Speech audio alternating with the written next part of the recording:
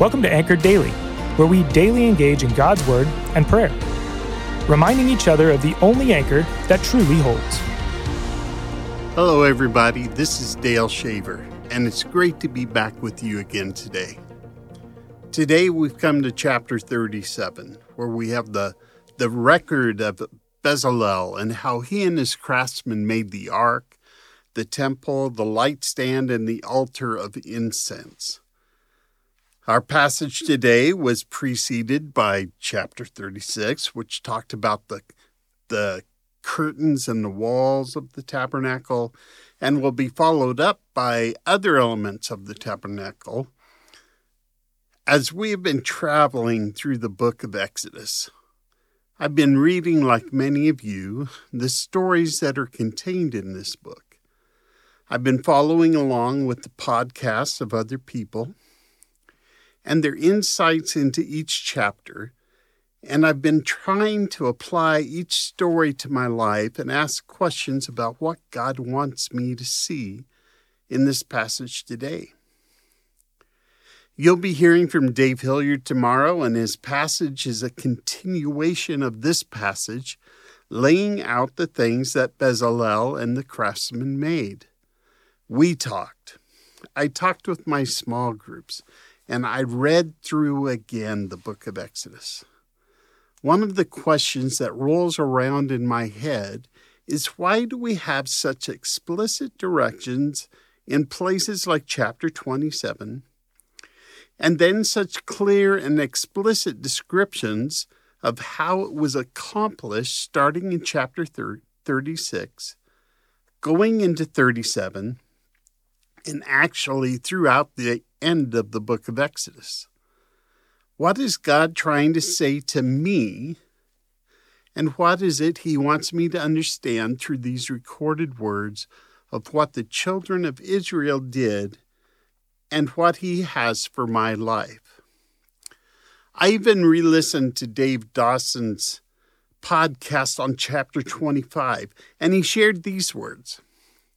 When we understand God's purposes in different areas of our lives, it brings meaning to all the details in my life.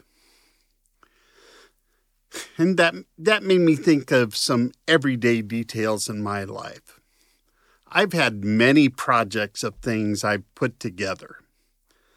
As I sit in my office at home, I look around the room and see office furniture that was designed, purchased, put into a box with some directions, with the expectation that when I opened it, I could follow those directions and have a desk that the craftsman created and I put together that represented his vision of what it would be. As I look at my desk and remember the not so much fun I had putting it together, I didn't quite hit the mark. There's a couple of doors that might not be quite square, a drawer that scrapes when opening and rubs on the corner. I realized that in following the direction the craftsman designer gave me for putting this together, I really didn't hit the mark.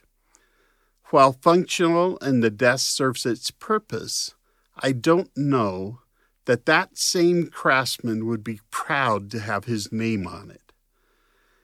And when I think about the directions that were given in Exodus, the description of how Bezalel and his craftsmen created the elements of the tabernacle, and the vision it creates in my mind, and then I compare it to the vision John saw in Revelation, chapter 11, verse 19, where God opened up the heavens to him and revealed the temple to him that contained the Ark of the Covenant, and he recognized it immediately. I see that God utilized skills and gifts he placed within people to create a dwelling place for him with the people of Israel, where he could be in community with them that was a reflection of what he had in place for them and for us already in heaven. So how are we similar to the children of Exodus, and how are we different from them? Like them, God wants to live with us in a covenant relationship community. What we have that is different is Jesus. Through his sacrifice and resurrection, our lives become the dwelling place of God.